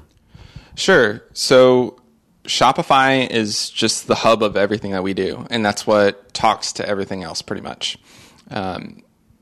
It's fantastic. It makes life so much easier than when I used to work at a company and we were using Yahoo Store. You remember that? Oh, yeah. Oh, my God. It hasn't changed. It hasn't changed since you used it. So Shopify is the hub of everything that we do. It collects all of the data, and we base all of our decisions off of it. We have another tool that's really helpful called Help Scout. It is a ticket software, so that you're not just in Gmail all day. It makes it really easy for customers to contact you and for you to give them the exact experience that your customer needs. So like if they email you asking for a refund or a return, then you have like canned responses that you can key in, and you can assign tickets. So like if a customer is like, hey, I talked to Dale the other day, I'd really like it if you could help me with this issue, then you can like move that ticket into his inbox and then he can manage it. And you can see the entire history of the customer's profile. Like you can see everything that they've done in Shopify also appears in Help Scout. So you can see the orders that they've placed. You can see if they've been refunded. So you can do all of your customer service stuff just within Help Scout and not having to like open a new window and go to Shopify. So that's really good for streamlining things. One of my biggest wins was using a shipping software called Shipping Easy. There's another one that's out there called ShipStation that is also popular. I think ShipStation, I might be getting this wrong. I feel like they might be based here in Austin also. They are. Yeah. So Shipping Easy. Really? Yeah, and I wonder why that they're owned is. by the same company. Oh, Are they all right, really? there we go. Wow. Yeah, they're all Is owned one by... like the Gucci, and then the other one's like the more affordable? I think that's kind of it. Yeah, well, hey. So they started as two separate ones, and then they were both bought by Stamps.com, which also owns Indicia. I don't know. They have like a monopoly on the post office, and I'm not sure how that works. It's really weird. But the shipping software is incredible because an order will come through on our Shopify website, and then it gets synced to Shipping Easy so that a label is automatically generated. So what we've done is we have a set of automation rules. So Shipping Easy knows how much each item weighs, what envelope or box the item will be shipped out in, based on like the total order weight and the shipping method that the customer selected. So if they did free ground shipping, then it's probably going to go out first class mail. But if they selected 2-day shipping, then it's probably going to go out like FedEx One rate. Or, we have a million different combinations that are in there, and it's really easy to set up so that like within a minute of a customer placing an order on the website, a shipping label is generated. And we know exactly what envelope it's going to go into and what products. And does that then, presumably the orders get shipped out of a fulfillment center at this point and not out of... We have an office garage now. Oh, you have an office? Yeah, and we have all of our inventory at the office. I see. I had tried doing the 3PL thing. It was a total disaster. I know other people who... It works great for them. They typically only have like a handful of SKUs. Yeah. And I think that makes it easier. We have like closer to 100, and we had a lot of issues with the 3PL with wrong orders getting sent out. That was actually like one of the most stressful periods ever because I thought my business was going to implode. Customers getting wrong orders, wanting to cancel them, filing chargebacks all the time. It was very frustrating. So we have an office now, and I have a full-time fulfillment guy who comes in the morning, and he's really the only employee I have that has to go to an office. And he'll pack the orders, and then we don't have to drive to the post office. We're important enough now that the post office and FedEx will come by the office and pick up from us twice a day. You're mentioning the 3PL and the fulfillment houses. I got a call. I don't know if I've ever talked about this before. Actually, it wasn't a call. It was an email. One of the less pleasant emails I've ever received, which was I was running my sports nutrition business way back in the day, 1,000 years ago, it feels like. And I was in Bratislava traveling with two friends, and I was off email for a period of time, as one might expect if they read the first book. And I went into my inbox just to check in for a few minutes, and there was an email from one of the managers at the fulfillment center who said, the president or the owner, who had become a friend of mine, it's very sad, had died of a heart attack. His family has never wanted to be in this business, and the entire facility is being closed down. You need to have all your inventory out in the next 7 days, but I had received it probably 5 days after the email had been sent. That was a very exciting 48 to 72 hours, to put it mildly. So yeah, there are pros and cons to all of these different approaches. I knew it wasn't going to work out with my 3PL when probably a week after we started with them, I was getting text messages from the fulfillment center owner. He was fulfilling the orders himself. Oh no. And he was texting me photos of products saying, is this item? Oh God. It was a disaster. Yeah. That's, now you mentioned the manufacturing, for instance. How do you think about blocking out time for big picture decisions and product development and things like that? Do you have an approach to blocking that out in your calendar? Is it a certain amount of time you block out each week? How do you think about any of that? Because there are the incremental improvements that can be made, right? Yeah. Like we can improve, or we can work with consultants or people we've hired to improve, let's say paid advertising or organic or supply chain or whatever it might be. So there are these things that you could try to incrementally improve. And then there is, what does the future of this business look like 3 years from now? Yeah. How have you approached that? So have you heard of Traction by any chance? I know the word Traction, but it's probably not. There's a book. Okay. There's a book. There's also another one called Scaling Up by Vern. Vern. Elaine, you know? Harnish, right? Is that Yes. Yeah, they're both ways of running your company. I guess the way that Traction explains it is it's, your phone has an operating system, your computer does too, and so should your business. Mm-hmm. And we've started working on that a little bit, and they have this concept of like rocks, sand, pebbles. Right, yes. And so sand is just like the incremental stuff. Pebbles is like a little more important than that. And then the rocks are like, what are the things that are like really going to make your business awesome? Like if you can implement this stuff, what are the things that are just going to make it really take off? And I haven't read the book, but just so people get the visual, the idea being if you have, say, a mason jar, if you put in the sand first, you can fit in a few pebbles. You can definitely not fit the rocks. But if you put the rocks in first, then the pebbles, then the sand fits around it. Exactly. And so this is something that I've been looking at for like the last month or so, really not that long. But I also read a book called The One Thing that has been really, really helpful for me. I find that I tend to be pretty scatterbrained. There's always small stuff that small stuff pops up on my radar, and I'm like, oh, I can knock this out like real quickly. And then before you know it, like 40 minutes have gone by, and then my wife wants me to get lunch with her, and then I'm like, I've barely even done anything today. I can't like stop and get lunch right now. And you're putting out fires all day and stuff, and then before you know it, the day's over and you haven't done anything at all. So with The One Thing, it's like, what's the one thing that you can do that makes everything else easier or just entirely obsolete? And so I've been thinking about that a lot lately. Like, I should really be manufacturing my own products right now. Why? Because my margins are going to go up, because I'm not as like fragile with my manufacturers. Like we had a bug detector that was mentioned on the Today Show last November, and we sold out of all our bug detectors like instantly, and we couldn't even keep them in stock for like another 3 months. And I'm like, this is terrible. I could have predicted this. I should be manufacturing my own items. So I've got, 1,000, 2,000 in the warehouse. So if something like this happens, I can account for it. And I'm not at the mercy of other people. And Alan, where out of the 100 products, how do you know which ones to manufacture first? Are they the ones that sell the most, or is there some other criteria? The ones that sell the most are the ones where, like, I have a vendor that's really unpleasant to deal with, but I have to sell some of the stuff that they have. And so now I'm like, all right, how can I cut them out? And so that's the first product that I started developing.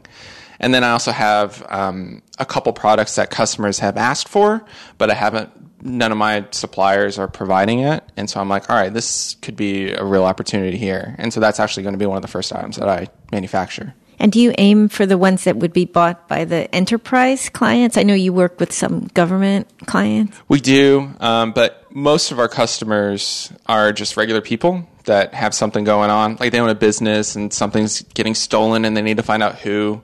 Or, they're getting political signs stolen from their yard and they want to find out who's doing that. So all sorts of like crazy reasons.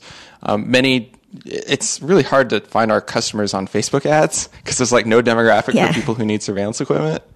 But they're just regular people, but we do have like private investigators and law enforcement. So it's always fun like see an order come in on the website and it's like from Department of Justice or something like that. That's always fun. But to get those big orders from them, you have to like do government contracts. Yeah, requests for proposals, and it's more involved. Yeah, RFQs, and let me think. We get emails all the time from people who are set up as like government suppliers, I guess is the term. Yeah. They're like, we need 2,000 bug detectors and we need them at your lowest possible price. And then we get those emails like all at the same time. When you made the news, the time that you helped catch the child molester, did that help your sales? I mean, what effect does that have? So, do you want me to tell the story? Yeah, well, I want and tie that into also the Today Show because I'm curious how both of these things happened. But let's talk about the child predator first. Okay. And tell us the story of how that happened. All right. So, and then to Elaine's point, how if it had an impact on sales. Sure. So, I remember getting a message. We use Slack to communicate within the team. I guess that's also a big... Mm-hmm. I remember getting a message from my employee Vince, and he's like, hey, we had something weird happen just now, and I kind of want to alert you to it. I'm like, okay, what's up? And he goes, we had a live chat come in, and it's from somebody asking about a particular customer. And I told them that we can't give them any information on this customer. We don't just tell, random people on live chat about our customers and what they're ordering. And so I think that's a good policy. So that's exactly what my employee told the live chat visitor. And then the live chat guy goes, oh, okay. I am with the district attorney's office in, I guess it's Sherwood or Portland area in Oregon. And we think that this guy bought a hidden camera from you. And we found this hidden camera in the boys' bathroom of the Catholic Church where he is a priest. And my employee's like, okay, send us like a subpoena or a warrant or whatever it is that they ask for, and we can, we have to give you that information. And so my employee tells me this, and I'm like, oh my gosh, this is not what I needed today. And my employee goes, I looked him up, and he did buy the hidden camera from us. And I'm like, oh, okay, we can't just like sit on this. We have to hand this information over. And so at the time I was reading Trust Me, I'm Lying by Ryan Holiday. Ryan. There's a lot of Austin tie-in here. Yeah. Austin Board of Tourism. Yeah. You know where to send the roses. Yeah. So that is his first book, and it blew my mind when I read it. It's all about the media and how they work and how you can use it to your advantage and then also to your detriment if you don't play by the rules. And I was reading it at the time, and I'm like, oh my gosh, I could totally see this headline ending up on Gawker, which isn't around anymore. But Catholic priest installs hidden camera in boys' bathroom, just like screams Gawker. And then they'd probably mention my store or something like that. And then everything I worked for was going to be like, ruined. And so, or you'd have a giant influx of priests as new customers. There's your Facebook advertising. I'm kidding. Go ahead. Oh, so bad. And so I'm like, okay, we got to get the police department this information. They had a detective that was working the case, and they gave me their contact info. And I'm like, okay, what can I do? What can I do? And so I actually do a Google search for the guy, and I stumble across articles that had been written about him already in the local newspaper up there. And the Oregonian was the name of the paper. Mm-hmm. And so they already had a reporter that was on this story, and she had come out with like 2 to 3 different blog posts, because it turned out that the kid like found the camera and then reported it to his parents, who then reported it to the priest who actually set up the camera. And then he's like, oh, okay, I'll get this taken care of. And then he never went to the police. And so the kid's parents are like, what is going on here? And so then the police suspected that the priest was doing something. Anyways, the reporter that was working the article, I decided to reach out to her, and I decided to reach out to the detective that was working the case at the same time. And we kind of worked hand in hand to get the story out in a way that looked favorable for me. Mm-hmm. So she, the reporter for the paper was greatly appreciative that I contacted her with the scoop and allowed me to share my side of the story. And instead of making it seem like I was an accomplice to some guy that did like a terrible... We had never even spoken to this guy. He just placed the order on the website. Mm-hmm. He never called us on the phone, never did a live chat or sent in an email. It's just somebody that placed an order on the website and did something terrible. And so I was really worried that would just destroy my business. And we worked hand in hand with the police department. They ended up issuing a warrant for his arrest, but he had already fled the country like a week prior. He went back to the Philippines, where he was from. And when the story finally hit, it gave us a lot of publicity. So like all of a sudden other newspapers were wanting to talk to me, and then TV stations were asking for like Skype interviews and stuff. And it actually came out on the same day that Jared from Subway was arrested, and that took up the news for the entire day. Yeah. Also, I think Anthony Scalia died, the Supreme Court justice. So the news was just flooded, and the story just got buried. But that's... It happens. What happens? Yeah, the media cycles and events are never predictable. I've had the great misfortune of, in the case of a few book launches, to just get completely drowned out, which is always one of those things that can happen. But the Today Show, how did that come about? So we weren't mentioned Did you know specifically. anything? Oh, that was not mentioned specifically, but you had the net to catch the fish on Google. Right. Every week or so, there's a story that comes out about somebody finding a hidden camera, like in an Airbnb or vacation rental. And they did a segment on that and how to find a hidden camera. And so they just generally mentioned a bug detector. And it turns out that like Amazon like sold out completely. And a lot of customers found our website after hitting Amazon and not being able to find anything in stock. They came to our website and purchased all of our inventory, and we were out for months. It was horrible. We had to cancel orders left and right, and it was a difficult time. Was it more of a problem than a blessing? Because some people listening might think, wow, well, you sold out of all your inventory, so that can't be a bad thing. But was it more, do you wish it hadn't happened? Would it have been better for you if it had not happened? It was our biggest sales day of all time, and it still is. And so that was really cool at the moment. But then for the 3 months after, I'm like, oh my gosh, this is what's taking so long. Factory's not being very responsive to me at all. We have customers calling left and right, and a lot of them, we forgot to like mark it unorderable on the website. So customers were placing orders for it, even though it wasn't in stock. And so they were getting frustrated with us. And yeah, it was a difficult time. I mean, I'm glad it happened. I just wish we had been prepared better. But, you know. Hindsight 2020. Yeah.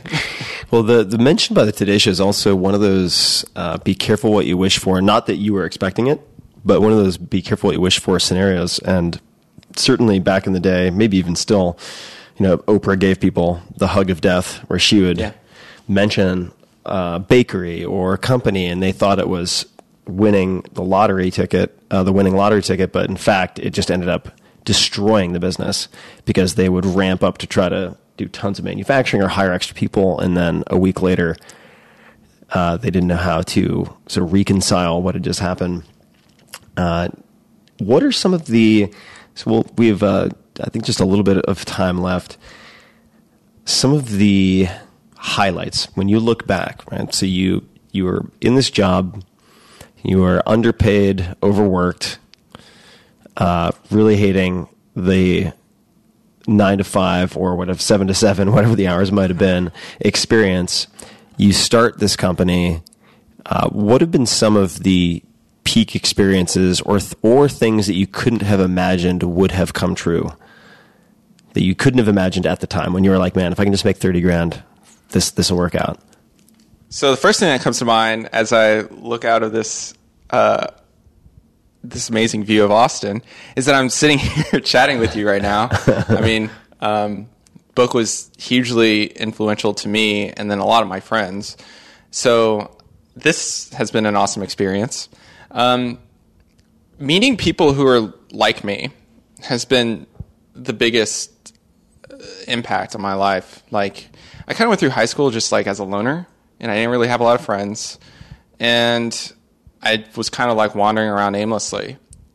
But starting this business up has exposed me to people who are just really cool and really interesting. And if we went to high school together, then we probably would have like gotten along really well. It would have been awesome. And so seeking those people out and finding them. And on Twitter, it's easier than ever. I can't remember who said it. I want to say it was Naval Ravikant. I think he had a tweet, and he's like, Facebook is where you meet the people of your past, and Twitter's where you meet the people of your future. And I'm like, holy crap, that is exactly what's happened to me. Like, I've met so many amazing people on Twitter, and you can have these great conversations without having to physically be near them at all. So meeting people through Twitter, meeting people at these events, other business owners who are just doing really cool stuff and are into personal development and fitness and entrepreneurship and just cool people. Even without that stuff, like, I enjoy being around them. So I've kind of been able to like find my tribe type of thing. I would imagine you also have quite a few people who come to you now, having seen what you've done, friends and maybe just people in these communities who want to get your advice. What do you say to those people who are maybe where you were some time ago, in the sense that they have a job, it's paying decently well, but they just dread Monday morning when it rolls around, going back in. What do you say to those people, or what advice have you given them, or would you give them? So I actually don't get a whole lot of people asking for advice. I kind of like lay low, I think. Mm-hmm. Yeah. But the people who do reach out, I give them a handful of books to read that were hugely, we talked about some of them earlier. I can name more later if you want. But I tell them to read these books. If they have any questions, they can get back to me. I give them a list of podcasts that I listen to. What are some of those podcasts?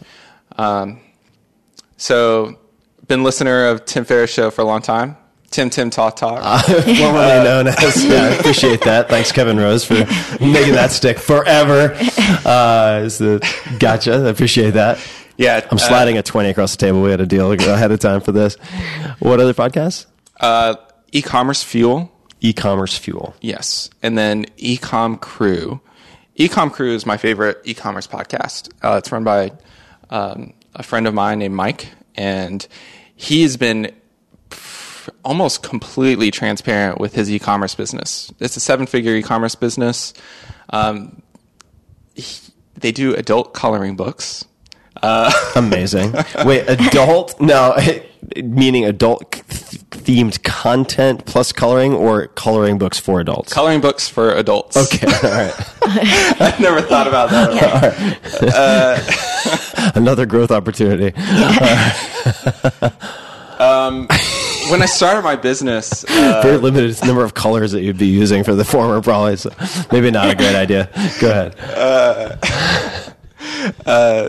So Ecom Crew, I would totally suggest to anybody who wants to start an online business that's selling physical products, because they talk about factories, finding them, working with them, raising money, running an e-commerce store, and like how to do Facebook ads correctly and like make money from that. It's really cool stuff.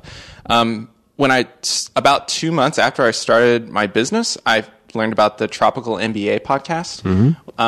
Again, terrible names usually mean that the product's pretty good.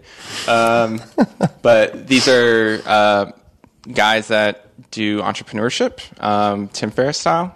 And so they have a lot of really great episodes with people like me who are doing, maybe they'll do fulfilled by Amazon businesses. So they'll find products, sell them only on Amazon, and then Amazon will actually ship it for them as well. So they never have to physically handle the inventory, which sounds amazing to me. FBA sellers, they interview people who are running like digital agencies. So paid ad campaigns on like Google or Facebook, Instagram.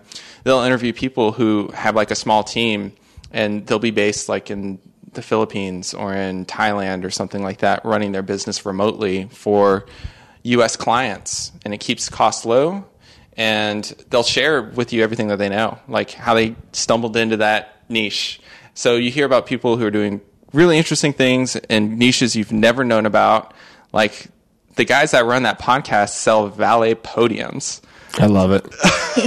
They're like the number one distributor of valet podiums in the U.S. And so I remember being in Dallas getting a haircut a couple months ago, and they had valet parking, and I look down at the thing and I see their logo on it, and I just like crack up, because these are guys that I found out about through the podcast who like lived in Thailand at the time. It's amazing. And people are doing cool stuff everywhere. And plus, there are just invisible stories around you constantly, right? It's like if you walk into, I just recently learned this, like the cardboard sleeves that hold coffee that you would get at a coffee shop, those are called zarfs. And there's a guy responsible for the most dominant zarfs in the United States.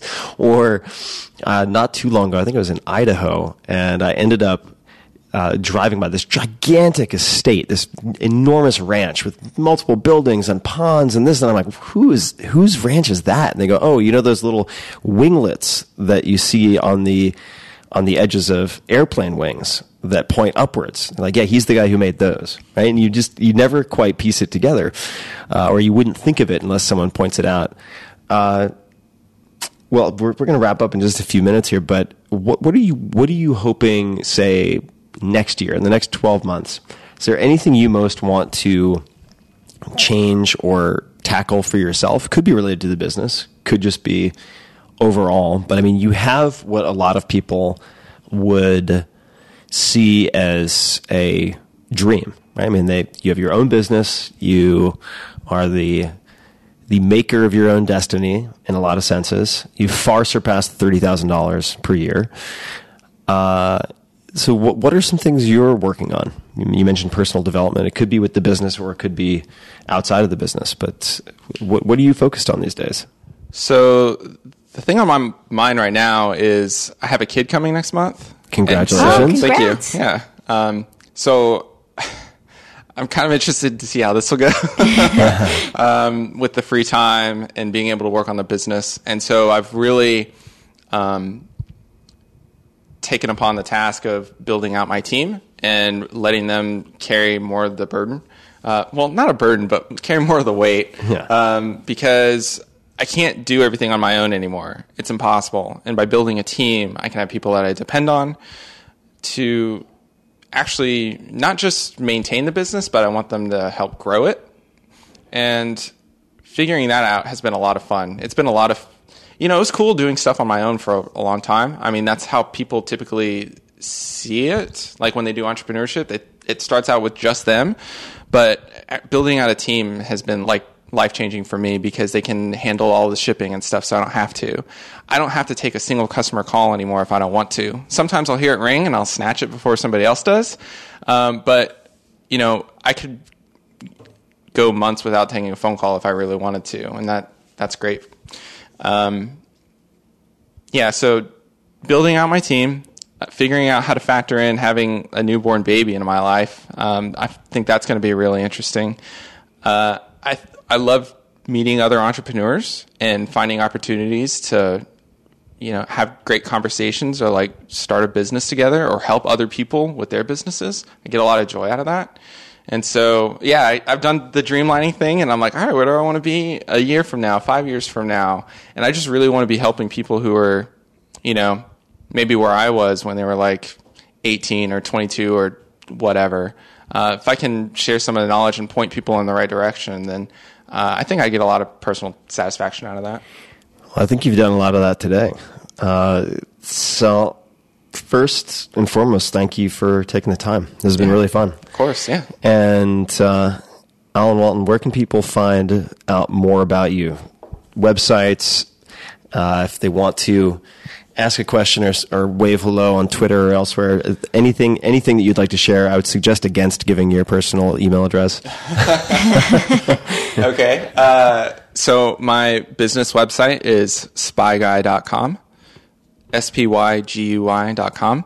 I'm on Twitter. Give me a shout. It's at Allen Third. So ALLEN THIRD. And I have a personal site as well. There's not a whole lot on it at the moment, but maybe in the future, AlanWalton.com. Amazing. And Elaine, thank you for being here. I know I was charging pretty hard for most of this interview, but I wanted to introduce you guys to Elaine because I am hoping to do quite a bit more with you in the future. So this is going to be an experiment as we collaborate via audio and hopefully in other ways. But I think this was a really fun outing, and Elaine did help with getting me up to speed on a lot of the basics so that I could ask questions that were informed. So thank you for that as well. Oh, thanks, Tim. It was great to be here, and it was really great to see how you looked at Alan's business. That was really fascinating for me. Well, I'm hoping that, and I'm sure you will, and I know you already are, behind the scenes. So we have secrets coming for you guys, but you'll be shedding light for me on quite a few people and businesses as well. So thank you, Alan. Thank you, Elaine. And to everybody listening, thank you for listening. And you can find show notes, links to everything that we discussed in the show notes, as per usual, tim.blog/podcast. And until next time, maybe you should do some fear setting and dreamlining. And certainly think about what experiments you want to run in the next year. Until next time, bye. Hey guys, this is Tim again. Just a few more things before you take off. Number one, this is 5 Bullet Friday.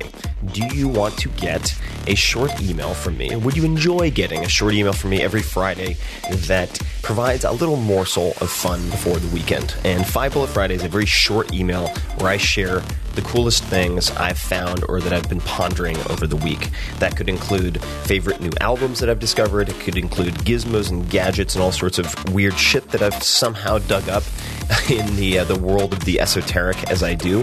It could include favorite articles that I've read and that I've shared with my close friends, for instance. And it's very short. It's just a little tiny bite of goodness before you head off for the weekend. So if you want to receive that, check it out. Just go to 4hourworkweek.com. That's 4hourworkweek.com, all spelled out, and just drop in your email, and you will get the very next one. And if you sign up, I hope you enjoy it. This episode is brought to you by FreshBooks. FreshBooks has become the go-to cloud accounting software for literally millions of small business owners who found a faster, more efficient, and much less stressful way to deal with their numbers. And ultimately, this helps you to focus on what you are best at. It is used by many of the fastest growing startups I've invested in or advised, and it's equally used by many of the best freelancers I work with on a daily or weekly basis. It is one of the easiest ways to send invoices, get paid, track your time, and track your clients. If you're self-employed and managing business sometimes means wrestling with spreadsheets, crumpled receipts, and other scattered pieces, FreshBooks can really help. FreshBooks allows you to do many, many different things very easily. Preparing and sending a polished branded invoice takes about 30 seconds. You can set yourself up to receive online payments from your clients in about 2 clicks, which on average will get you paid twice as fast. Their new proposals feature means you can include a project summary and timeline as part of your estimate. There are many, many other things. Tracking your time. The quick proposals that I mentioned, formatting free, super easy, late payment reminders so you don't have to chase people, automated expenses, sharing files and messages with your clients, award-winning customer service. They are extremely responsive, the interface is super intuitive, and there's almost no learning curve. So, in short, it's easy, it saves you time. And right now, FreshBooks is offering an unrestricted 30-day free trial for all of my listeners. To claim yours, check it out. Go to freshbooks.com/Tim and enter Tim Ferriss in the How Did You Hear About Us section. And that is funky spell TIMFERRISS. So again, go to freshbooks.com/Tim and enter Tim Ferriss in the How Did You Hear About Us section. Check it out. This episode is brought to you by Four Sigmatic, founded by the genius Finns who lit the internet on fire. And you may have heard of their mushroom coffee, which features chaga and lion's mane, which has taken Silicon Valley by storm. I use it pretty much every day, either that or the chaga, which is decaf, as a separate version. And I use both of these primarily for focus and productivity. They just get you going, light you up like a Christmas tree. So you should definitely check it out. People are always asking me what I use for cognitive enhancement, and for right now, this is the answer. I try to force this on all of my house guests. It is a hell of a thing. If I have employees or people come over who are working on projects with me, I always try to feed it to them because I'm going to get the limitless effect and get a lot more out of them. The first time I mentioned this product and Four Sigmatic on the podcast, their product sold out in less than a week, so you may want to check them out soon if you're listening to this. And the coffee tastes like coffee. It takes just seconds to prepare with hot water, and oddly enough, only includes 40 milligrams of caffeine, so it has less than half of what you would get in a regular cup of coffee. I don't get any jitters, acid reflux, or any stomach burn, any of that. It's very unusual and very, very cool. So, if you don't like caffeine, they also offer very strong but caffeine-free mushroom elixirs, which I will sometimes have in the evening. I find chaga specifically to be very, very grounding and earthy. So that is another option. And I have a cupboard full of their products at the moment, which is right around the corner of my kitchen. You can try something. You can try a sample pack, which is great also, right now by going to foursigmatic.com/Tim. That's Foursigmatic, FOURSIGMATIC.com/Tim. And use the code TIM, TIM, to get 20% off of your first order. And they're not that expensive anyway. If you are in the experimental mindset, I do not think you'll be disappointed. So try them out.